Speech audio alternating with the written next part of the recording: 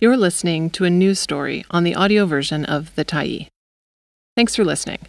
The Tyee is a nonprofit newsroom that is funded by our audience. So, if you appreciate this article and you'd like to help us do more, head on over to support.thetyee.ca and become a Tyee builder. You choose the amount to give, and you can cancel anytime. Migrant caregivers were promised a better deal. It hasn't happened. By Zach Vessera, April 21, 2023. Diana Aledro's job is looking after children. But she hasn't been able to see her own in more than 4 years while she provides child care in Vancouver. Aledro is one of more than 25,000 migrant caregivers working in Canada. Like many, she left the Philippines in search of better paid work to support her family. Her plan, eventually, is to apply for permanent residency so she can bring her teenage sons to Vancouver. "I'm doing this not just only for myself, but for my kids," Aledro said. "Here, there is a big future." Aledro is not alone. Since 2019, nearly 38,000 workers have applied for permanent residency under a pair of federal immigration programs for child and home support workers. But so far, only 2,600 of them have succeeded. Data obtained by the Tyee show the federal government has only processed less than 17% of the applications to date. While the program previously required workers have at least 24 months of in-Canada experience before they could gain permanent residency, nearly 10,000 pending applications are older than that. In total, there are more than 30,000 applications pending. And most applications that have been processed did not result in a worker getting permanent residency. Nearly 60% were either withdrawn or rejected, something advocates attribute to tough education and language requirements. The Liberal government originally billed those immigration programs as a clear, direct pathway to permanent residence and as an improvement on previous programs introduced by the Conservative government, which was also mired in delays. They cover workers who provide in-home care for children and/or personal care and support for adults.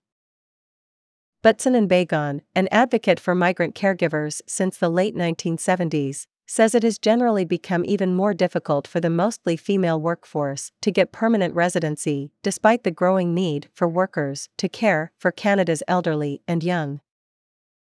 "It has been more and more difficult for caregivers to apply for permanent residency because of all the different requirements that are being demanded," said Bagon of the Vancouver-based Committee for Domestic Workers and Caregivers' Rights. The federal government introduced its home child care provider and home support worker pilots in 2019. At the time, that program allowed any workers with at least 24 months of experience in Canada to apply for permanent residency, and it allowed other caregivers to apply for a 3-year open work permit to rack up that experience. The programs accept 2,750 applications each year. Government officials originally estimated processing times would be between 6 and 12 months. But it has struggled to meet those goals. A Toronto Star investigation from 2021 found that not a single permit was issued under either program for an 18-month period stretching from 2019 to late 2020. This week, a government website estimated the average processing times for those programs at between 30 and 36 months, based on how long it took to close 80% of cases in the previous 6 months. Immigration Minister Sean Fraser was not available for an interview, his staff said, because of travel. But he did recently have work experience requirements for migrant caregivers seeking permanent residency from 24 to 12 months. Immigration, Refugees and Citizenship Canada also declined an interview request but provided a statement where they said we're working to reduce the backlog through digitizing applications, hiring and training new staff, and harnessing automation technologies. But Ethel Tungahan says the backlog is not the only issue with the program, as serious as it is. Tungahan, a York University professor and the Canada Research Chair in Canadian Migration Policy, Impacts and Activism, has studied the history of migrant caregivers in the country extensively.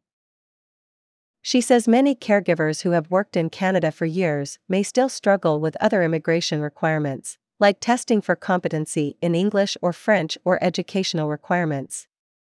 According to the data provided by IRCC, the leading reason that applications were refused under the two programs were because workers did not meet program criteria. Tungahan says some of those requirements were tweaked under the federal Liberals, but that they remain similar to the programs introduced by the Harper Conservatives years before. I think what's here is a case of policymakers trying to align competing goals and making them fit into one program, Tungahan said. On one hand, she said, politicians want to fulfill a growing demand for caregivers, particularly as Canada eyes a goal of dramatically expanding access to affordable child care. Last year, BC alone estimated it would need 10,000 early childhood educators to join the profession over the next decade. On the other hand, Tungahan said, existing programs still put a heavy emphasis on migrant workers being economically integrated. There seems to be a policy mishmash here that hasn't been thought of, Tungahan said. In a written, unattributed statement, IRCC said language requirements are in place so that migrant workers are not taken advantage of and have the skills to leave their employer if need be. But Bagon said that's not the only program with the requirements. Many workers, Bagon said, require recognized post-secondary education to qualify for permanent residency under programs for caregivers.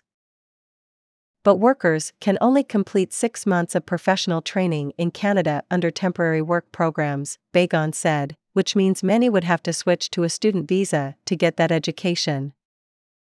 If they don't have that level when they came, it will be hard for them to even go to school when they're working, because they're not allowed, Bagon said. The result is that some workers are unable to get permanent residency, leaving them separated from families abroad. There are so many problems because of family separation that it has created, Bagon said. Who among us would like to be separated from our kids? Milaf Bhutan began working in Canada 5 years ago. She said she was abused by a previous employer, who refused to pay her wages she was owed. She applied for compensation via the Provincial Employment Standards Branch, she said, and was eventually paid out after switching jobs.